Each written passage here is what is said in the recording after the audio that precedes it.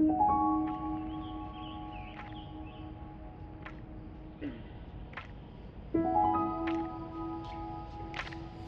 this is John Orberg. This is Passage to Wisdom. We're almost to the end of this. Tomorrow will be the last episode in the Passage to Wisdom series, and then I'll be off for a couple of weeks, and then we're going to launch into the Advent season. Actually, on Monday, the week of Thanksgiving, Nancy's going to join me, and we're going to celebrate. It will have been a year that I have been doing these videos, and I'm so grateful for this little community, and I want to say thank you. Another way of doing that, a bunch of people have asked, hey, what about Mark Nelson's pencils? If you haven't seen that episode yet, my friend Mark Nelson, philosopher, talked about how he will give pencils to his students. And he actually, because people have asked about this, has offered to send pencils. So if you write today, you can put a note in the comment bar, text us and tell us, I want a pencil, and we will send you Mark Nelson's email address, and you can arrange with Mark to get a pencil to remind you that you are Mark's special friend, not that you have disappointed Mark. But now today, I want to talk, this is from the next to last of Screwtape Letters, about living in truth and being unmuddled. God is a God of truth. Truth is always my friend, even though it may be painful. Maybe it's most important when it is painful. And God is a God who will give me the strength that I need to bear truth. And evil always tends to ride with deception and hiddenness. When Screwtape is writing to Wormwood, he talks in the next to last letter about maybe they should try to make Wormwood's patient filled with cowardice, or maybe they should try to make him filled with hatred. They're not able to create bravery, so they can't do that.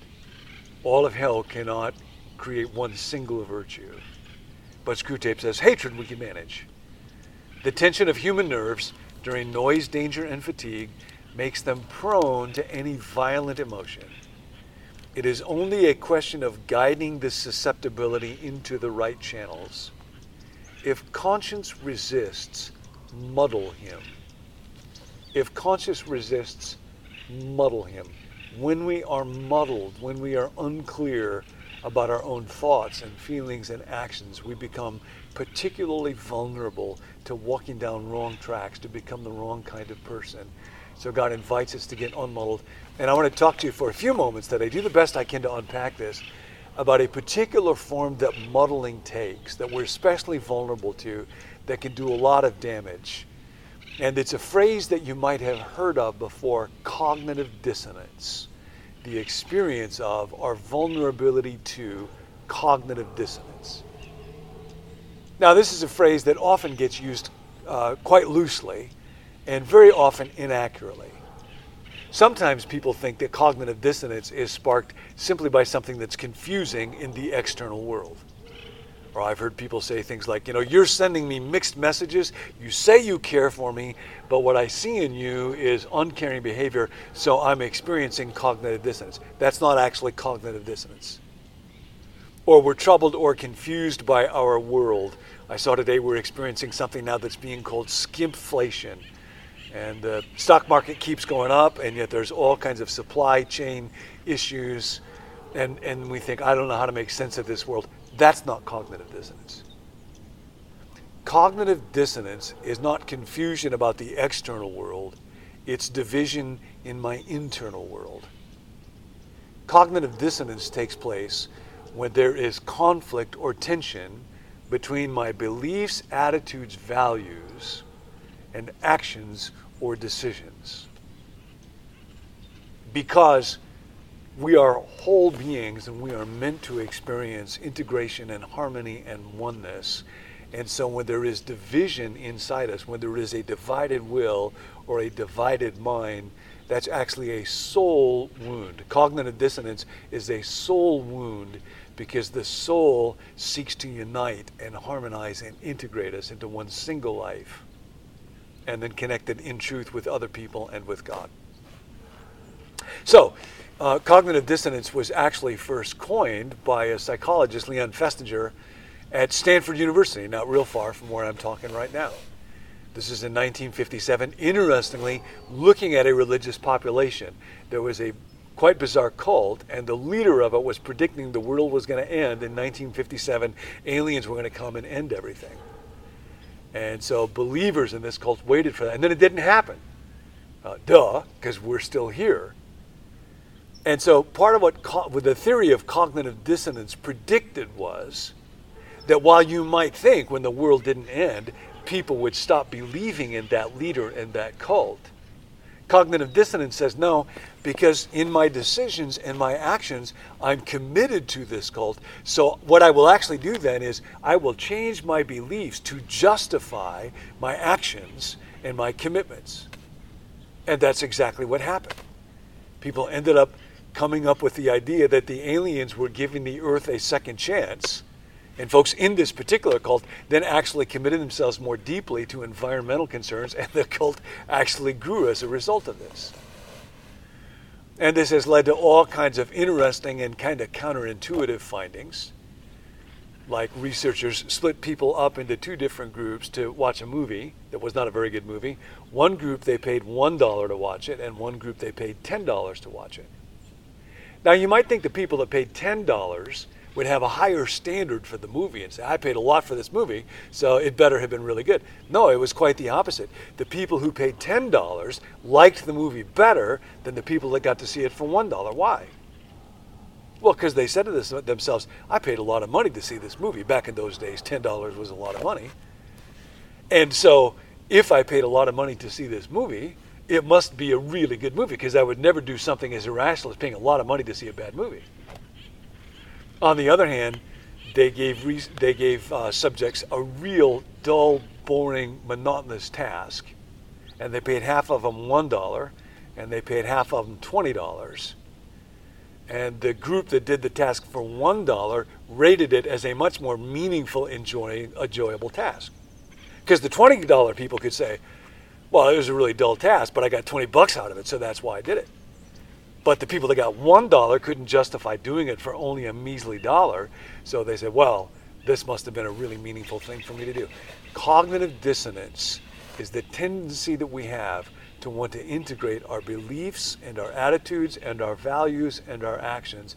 It's a God-given gift to us, because our soul means for us to be whole, but because sin is in us, we will actually become selectively insane to justify our behavior. And you see this at work in the very beginning in the Bible. When the evil one comes to Adam and Eve, his first statements are, did God really say that you must not eat, or Eve even says touch, any other fruit in the garden? God knows that if you eat it, then your eyes will be open and you will be like God. In other words, he is sowing dissonance in Eve and then in Adam. Without dissonance, there cannot be persuasion. And he's moving them to take an action that will be at odds with the notion that God is looking out for their good. And they do that. They take that action. And now these beliefs and attitudes get rooted in them. So when God comes to be with them, to walk with them in the cool of the day, their belief now is that God cannot be trusted, and their emotion now is shame, and so they hide. And we have been struggling with this dissonance in our soul, this gap between what we believe or claim to believe, what we value or claim to value, and the actions that we engage in all the time. What's the antidote to this? What's the solution? Well, two gifts from God, grace and truth. And grace must come first. That John says that when Jesus came, he was full of grace and truth. Grace, being loved by God, gives me the power to see the truth about myself. I was talking to somebody yesterday about my old job and just thinking about one of the parts of it that I wish I had done so much better. There's some people I was thinking about. David Hubbard, who was president of Fuller, that was just great at building wonderful boards. And I just found myself wishing I was better at that than I was, because there's so many ways in which I did not do that nearly as well as would have served your organization. Well, that doesn't mean that I didn't do anything right. It doesn't mean that I have to beat myself up. But if somebody comments on that, I can just simply look at that and say, yep, that's the truth. And I was thinking how disarming it is when people do that. A friend of mine back in the Midwest had a boss who was a terrific boss, but always challenging. And my friend said one time, couldn't you give me some encouragement every once in a while? Instead of getting defensive about it, the boss just said, oh yeah, that's a good reminder. I used to be way worse at that than I am now. Actually, you should have seen me 10 years ago. And there was something so disarming about this person, not defending, not saying what's the matter with you, just owning it. And that's living in grace and then in truth, so that I'm able to see the whole truth about myself and get unmuddled. So the question today is, where do you feel a little pang of dissonance in your soul? Where is that sense in a relationship or in your truthfulness with other people or in your work or in my transparency with God? Where's that little pang of dissonance? God, I let go of my need to defend myself.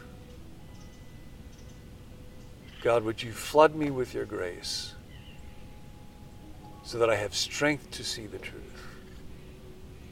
Unmuddle me. Deliver me from cognitive dissonance. And we're going to wrap up Passage to Wisdom tomorrow, so I hope I'll see you then. Thanks for joining us. Receive alerts for new episodes by texting the word BECOME to the number 56525, or invite a friend by sharing the link Become News